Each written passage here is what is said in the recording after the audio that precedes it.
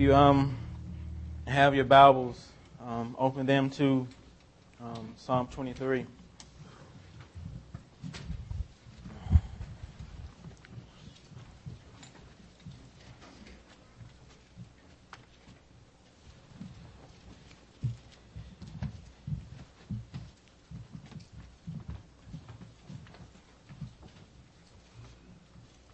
We're going to look at verses 4, 5, and 6 this morning. Here's the word of our God.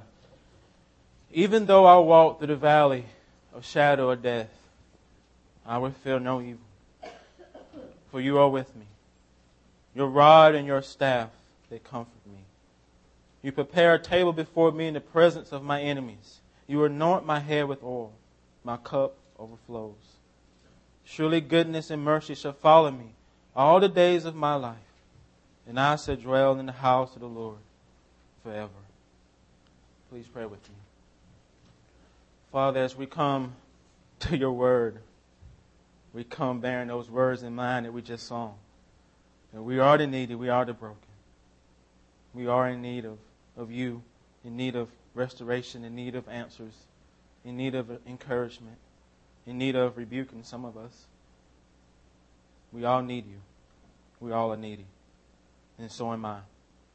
And as I pray every week, I pray that the Spirit, Lord, will speak through me, that He would take your word and apply it to all of our hearts, to all of our lives, to all of our circumstances, that your light shine there wherever we are.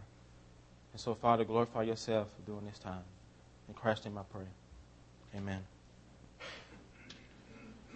In his first inaugural speech to the United States of America, Franklin D. Roosevelt spoke openly to the American people about the Great Depression and its impact on our nation. As we all know, the Great Depression left our nation broken.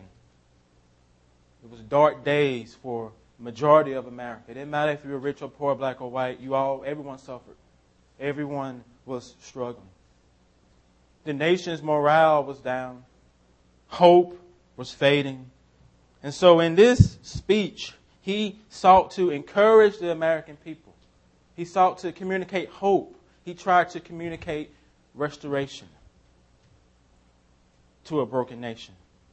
And if you're familiar with that speech, if you know anything about history, you know that this is one of the greatest speeches in the history of our country. You know that one of the famous lines from that quote, from that speech is this. He says, "This great nation will endure. It has endured. We will revive. We will prosper.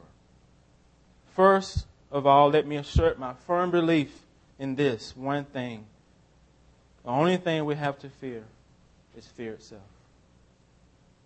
The only thing we have to fear is fear itself." Why is that? You see, fear is like a virus. Once it gets hold of you, it clouds your judgment. It can take over your life. It can consume you. Your thoughts, your emotions, your action. It can so consume you that your whole perspective on life begins to change. It's a paralyzing place to be if you've ever been trapped by fear, consumed by it. I've been there. Been there the past 2 weeks. What about you? You see, fear, as one Christian says, is an inescapable feature of this life. You can't escape it. It's going to be there. I don't like that. I wish that was not the case, but it's a reality. You see, last week we looked at the first 3 verses of Psalm 23. You would have thought by me preaching that I wouldn't have dealt with fear this week. I'm good now. I'm free of that now.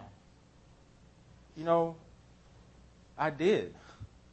Even though I preached that Lord is my shepherd, I prayed upon this passage and I was meditating on it. I still fell into fear last week about something that was outside my control. You know, Psalm 23 is a psalm of confidence.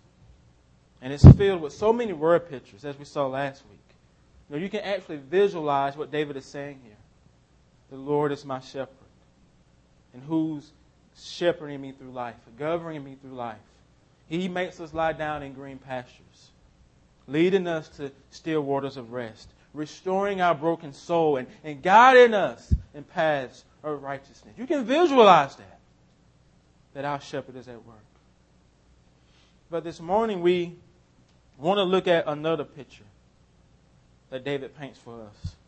It's a picture of a sheep who can walk in fearlessness in life because of his shepherd. That I don't have to live in fear. Not because of anything that's in me, but it's because of who my shepherd is. And that's what we're going to look at with these 3 verses here. David said, even though I walk through the valley of shadow of death, I shall fear no evil. Confident statement. I don't know if I can honestly say that and truly believe it every day. Even though I walk through the valley of shadow of death, I will fear no evil. That's confidence. That's boldness. The valley of shadow of death, what is it? It's David telling us he is experiencing life in the valley of deep darkness. Hardships, some trial, some suffering he was going through. And he walked through it. He didn't lay down in the valley. He didn't run away from the valley. He didn't deny the valley. He didn't try to hide in the valley. Instead, he engaged it. And he walked through it without fear. Without fear. Wow. Walking through hardships and suffering without any fear of evil. Is that possible? Is David really being truthful here? Can that be a reality for us? To walk through the hardships of life without fear? I think so. I think it can be. It is possible. Last year, God blessed our church. Blessed our church richly. He gave us many green pastures to feast upon.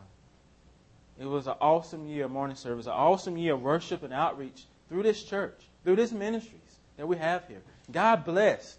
And for the past 2 weeks, I've been walking around as if God has cursed me. Cursing my blessing. That's what I've been doing. Forgetting all that He has done in spite of me. All that He did before I even got here. And I'm living in fear as if I'm alone. Everything's going to fall apart because I don't have it all together. I don't have all the answers. That's not a good place to be. And as I said, by Tuesday, I had already forgot what I told you guys on Sunday. Marquita knows it. I already forgot it. You know why? Fear of man. That's what I've been dealing with the past 2 weeks. Fear of man's rejection, fear of man's disapproval, fear of failure, even fear of success. Fear of preaching bad sermons, fear of not having all the answers, fear that people are going to actually figure out that I am a weak man. And so I try to do all I can do to pretend like I'm somebody strong, I'm capable, I have all the answers. And I don't. That's what I've been dealing with. Not wanting to be weak. Even called Richard asking for prayer for me, and I told him I didn't want to call him because I didn't want him to think I was weak. What is that? What is that? Me wanting other people's approval. Wanting them to be my Jesus. Which can't happen. One author says, you will fear those who are the gatekeepers of the fulfillment of your needs. Think about that. You will fear anybody that you consider a gatekeeper of what you think you need. What they think they can take away from you. You see, that's what I've been doing. I've given the control of my life to other people. And they don't even know it. It's the thing. Giving them authority over who I am. And they don't even know they have it. But I've given it to them. This is the valley that I've been in. And it's not a good place to be. When it comes to your fears, whatever it may be, what is yours? Whether it's fear of man, fear of death, fear of being unloved, alone, fear of suffering great loss, fear of not ever coming out of a difficult situation. What do you do with it? What do you do with those fears? See, remember David says he walked through this valley of death. And we must do the same. Don't run away from your fears. Don't hide from your fears. Don't deny your fears. Don't lay down in the bed with your fears and self-pity. Listen to them. Listen to your fears. They speaking. They are speaking. They are speaking. And according to Edward Welch, when these fears speak, they say things like this. Life is dangerous. You're not safe. You got to take care of yourself. Take care of yourself. Life is dangerous. Watch out. They don't have your best interest in mind. Protect yourself, Alex. I'm needy. I'm broken. So you have to embrace and engage your fears on that level. On that level. What is it telling you about yourself? Listening to what they're saying or truly saying to you so you can walk through that. And when you walk through that, this is what you'll see. When you walk through your fears, this is what you'll see. You will see that fears link with danger. This is what one Christian author says. Fear links with danger. Danger links with God. And being vulnerable. Being out of control and needy. Need then links to other experiences. When we need money, we are saying that money is especially valuable to us. And anything especially valuable to us is something we love. Your fear has to do with what you love. That's what he's saying. What does your fears tell you about the things that you love? It says much about it. I fear man because I love man's approval. That's why I fear man. I want people to like me. That's why I fear them. I love the praise. I want them to praise me. I want them to accept me. And when I don't think they're going to give it to me, I fear it. I fear man. What does your fear tell you about the things that you love? Things that you value in your life? Engage on that level. Engage on that level. And if you listen to them and walk through them, they'll show you. Just like God has shown me this week. And I know coming face to face with your fears, it's a hard thing to do, especially if it's great fears. It's not always easy to come face to face with that stuff. But at times, they feel like a tsunami at times. Fears do. Flooding your life. You're going to drown in them. And so you don't want to engage them. But David still said, I feared no evil in the valley. How is that possible? To live a life not enslaved by fear. See, the reason why David was fearless in the valley is because of what he says here. Your rod and your staff, they comfort me in the valley. Your rod, O Lord, your staff, O Lord, comfort me in the valley. In the flood of my fears, I'm not alone. My shepherd is even there. You see, the reason why David displays so much confidence here, so much boldness here, is because of his shepherd. You can't lose sight of that. It's because of who God is that I can be who I am. Because of His great love, I can love. Because of He's a good shepherd, I can live without fear. Because I'm not alone in my valleys. I'm not alone even on the mountaintops of life. My shepherd is still there. You can never lose sight of that. Because once you do, you're going to be where I was the past 2 weeks. Uncertainty, fear, not sleeping, worrying, not resting. When you lose sight, when you take your eyes off the shepherd. This is the backbone of why David is so confident. Why he can say what he says in verse 4. You see, he never looked at his life experiences apart from looking at his shepherd. That's what we have to learn to do. You can't look at your fears and whatever situations you're going through apart from looking at your God. You can't. You have to let God's word shine bright in your valleys. You have to. Even on the mountaintops too. Because that's what keeps you humble when life is good. Letting his word shine bright there. Letting his word give you answers there.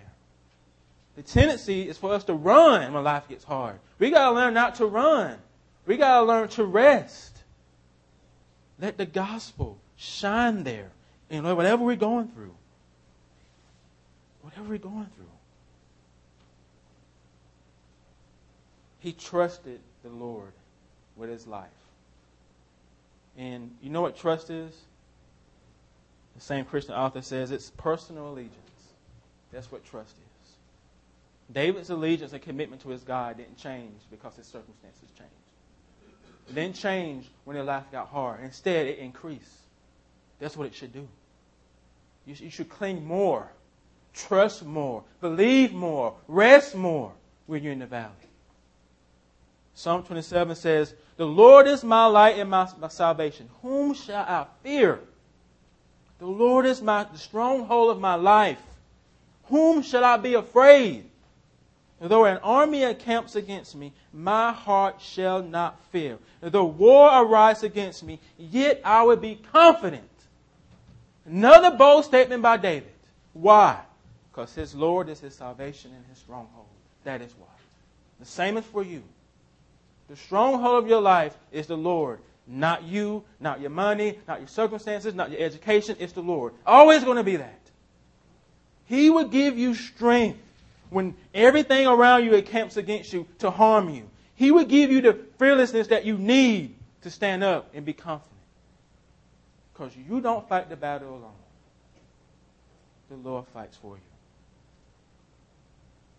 I love superhero movies. And one of my favorite superheroes is Superman. And as many of you know, how many of you know the source of Superman's power? Why can he do the things that he does? What makes him Superman? Do you know? Our yellow sun is the source of his power. Outside of himself, the yellow sun is the source of his power. And the source of our power is outside of ourselves. Our yellow sun is this. And if you never read it, you ain't ever going to be powerful. You're not ever going to be powerful. This, the gospel, Jesus, our relationship with Christ, that's our source. That's our yellow sun. And if you don't have it, then you need to get it. You need to grow in it. You need to meditate upon it. You need to start seeing this as your lifeline. Not just something you do for Bible study or Sunday school, but this is your lifeline. My lifeline. I know I say this every Sunday because every week we forget it. So I'm going to remind you every week. Spend time in God's Word to know God. Not just to do Sunday school lessons or Bible study lessons. Your relationship with Christ is your number one priority. Because if you're healthy there, that's going to filter down to every other area of your life. That's the gospel. It begins there. For me as well. And for all of us. That is our yellow sun. And we got to let the gospel shine bright in our circumstances. We have to. So, his rod and the staff comforts us. You know, I said plenty last week about one of the ways in which that happens is through God's Word and His Spirit. God's Spirit lives in you. You realize that, don't you? The Spirit of God lives in you. Whenever you say no to sins in your life, it's because of God's Spirit. Whenever you do anything for the sake of the gospel, it's because of God's Spirit in you, working in you, molding you. And so take encouragement to know that He who began a good work in you would carry that on to the completion, to the day of Christ. You got to know that. That God is before you, moving, working, even when you can't see it, on your behalf. Changing and molding you into the image of Christ. And yet there's another way in which God comforts us. And this way, I think it's sometimes we neglect this way more than others. And it's through one another, the body. He comforts us through the body. And that's one of the ways in which we don't really like that one. Because it's easy to say, I'm just going to pray and read, but it's hard to let other people in to your fears, into your weaknesses, into your pain. Because why? We want people to think we have it all together. We don't want people to see that what the Bible says about us is true, that we're sinners and broken. We want to pretend, I'm not broken. I'm okay. I'm here to help other people. I don't need help. Yes, you do. Even by making that statement, you need help. Because you're living in denial. So you do need help. That we have to be engage one another, bear one another's burdens in this church. Let people in. You see, when most of you know the story of Jacob and Esau, how Jacob stole the birthright from Esau. And so for years, Jacob had to deal with that, or what he did to his brother. Esau wanted to kill him. And so years and years later, they eventually came face to face. And the whole journey, Jacob was living in fear. Now don't forget all that God had done for Jacob to get him to where he is. But yet this one thing that he did to his brother, he held on to that. He was living in fear because he didn't know if Esau was going to kill him. And so he was making that journey, a long journey in fear. Now when they came face to face, what happened? What happened? Esau forgave Jacob. And what did Jacob say to Esau? Seeing your face is like seeing the face of God. That's what we have to be to one another. Jesus to one another. Through our pain, our hardships, and our brokenness. And you have to let other people in. And so that means when you come to church, take off the mask. Stop pretending that everything's okay. Just take it off. I want us to be a place where it's uncomfortable to be comfortable. Where it's uncomfortable to wear your mask. I'll be honest about my stuff. I'm honest. I have men in my life that I share my junk with. And I try to be as honest as I can be from the pulpit because I'm not Superman. I'm a sinner. And if you place me on a pedestal, you're in sin. Don't do that to me. You set me up to fall. I'm broken and needy too. And just like you. And we have to let other people into that. And it goes, you have to be willing to jump into the dirtiness. You have to be willing to let people into your dirtiness. That's what we have to do. Come alongside one another in love. And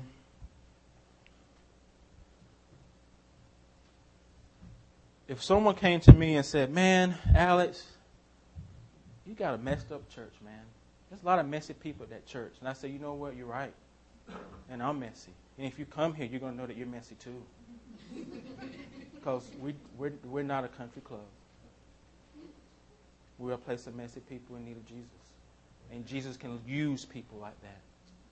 Because you know why? You won't come here thinking you're God sent. You'll come here with brokenness. And you can minister to other people who are broken when you know your brokenness.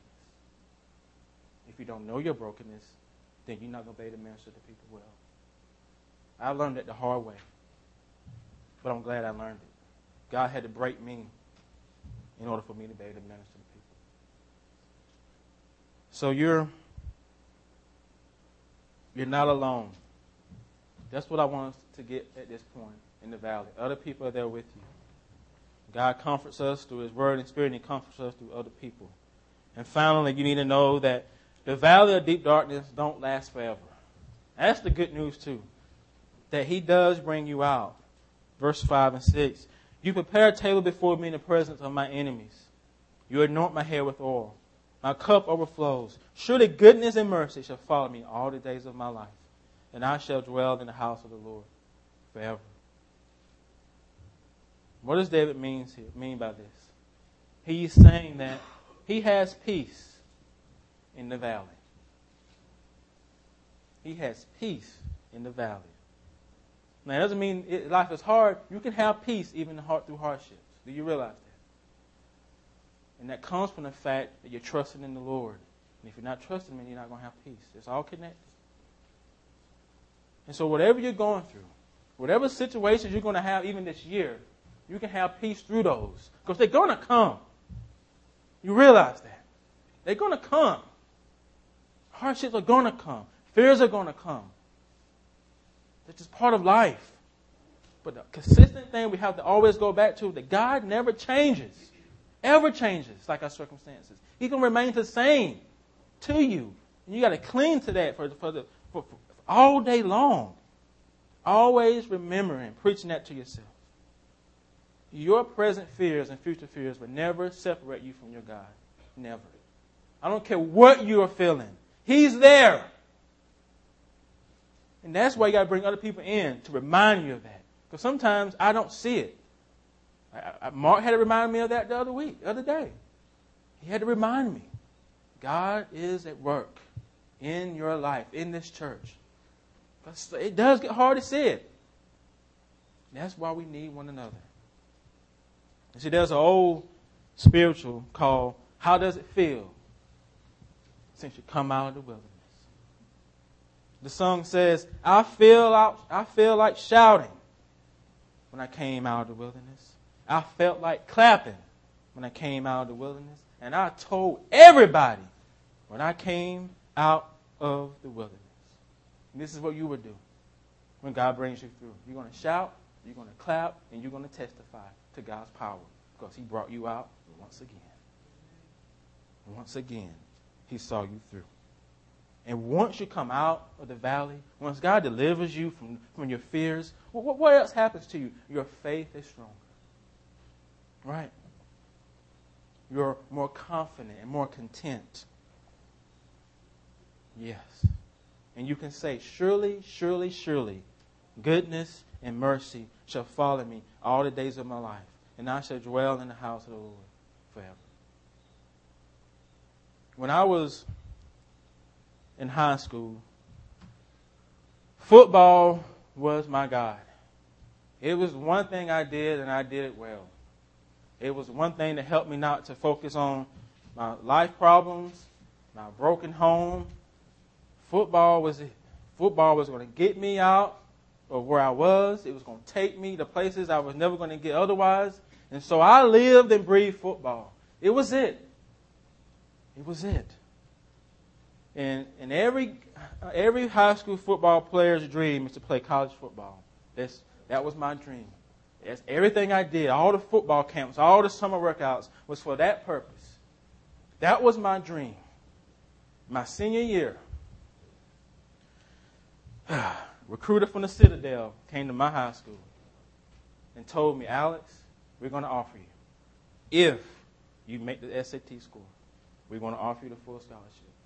I took that test, I don't know how many times, and I could not make it. I mean, I took it over and over and over, and I could not make that score. And I didn't get my scholarship. And it hurt, because my dream was not going to come true. And so I applied to other colleges. I applied to this one college just because I had like a bunch of friends going. So I'll just go to Valdosta State. I'm not going to walk on either. My dream is over. But what happened when I got to Valdosta is where I met the Lord. He took one dream away to give me a better one. Because I probably would be a different person at the Citadel. And so when I look back over my life, I'm glad He took that away. Because when I tell you, my life changed.